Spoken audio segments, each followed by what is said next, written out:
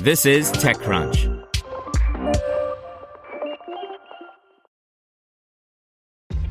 This episode is brought to you by ShipStation. You know, some things take a lot of work, like sending little robots to far-off distant planets. And just as that's challenging, so too is running a successful e-commerce business, especially when there's so much to do. So I want to introduce you all to ShipStation. Now, I love using ShipStation because of its easy-to-use dashboard, which makes managing orders and printing labels a breeze and super smooth. Oh, and the customer service is just out of this world. It's exactly what you need to help grow your business. Sign up for your free 60-day trial at shipstation.com/technews. That's shipstation.com/technews. You're listening to the Daily Crunch. Today's story is brought to you by Deloitte. If you see an IPO on your horizon, be sure you also see the steps to get there. Deloitte helps companies prepare for their IPOs with insight-yielding audits and readiness programs based on years of IPO experience. Deloitte.com/US/EGC. Apple sells wireless charging AirPods, cancels charger days later. By Josh Constein. Works with AirPower Mat? Apparently not. It looks to me like Apple doesn't treat customers with the same high standard of care it apparently reserves for its hardware quality.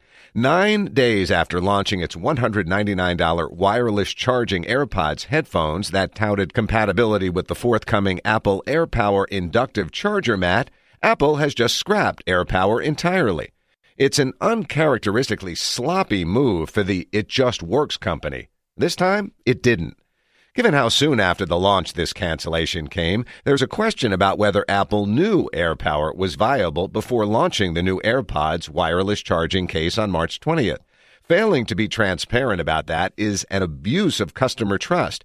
That's especially damaging for a company constantly asking us to order newly announced products we haven't touched when there's always another iteration around the corner.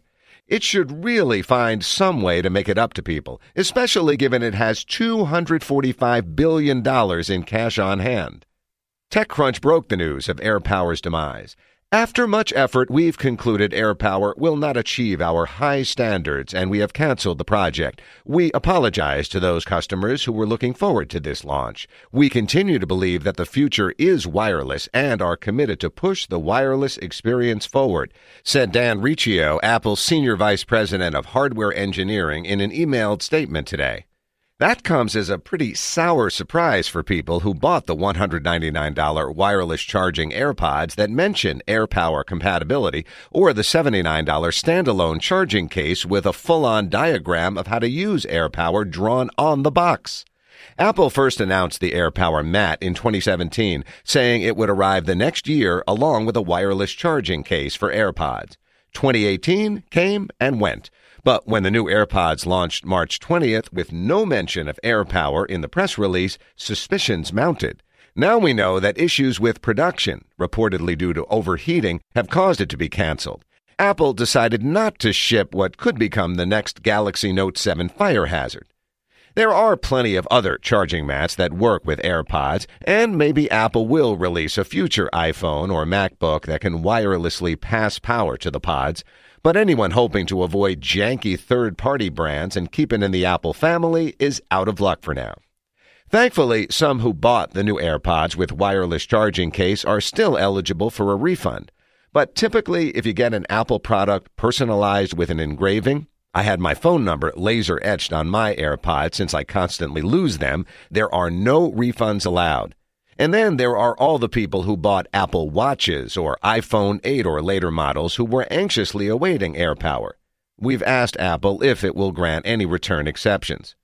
Combined with an apology for the disastrously fragile keyboards on newer MacBooks, an apology over the Mac Pro, an apology for handling the iPhone's slowdown messaging wrong, Apple's recent vaporware services event where it announced Apple TV Plus and Arcade despite them being months from launch, and now an AirPower apology and cancellation, the world's cash-richest company looks like a mess.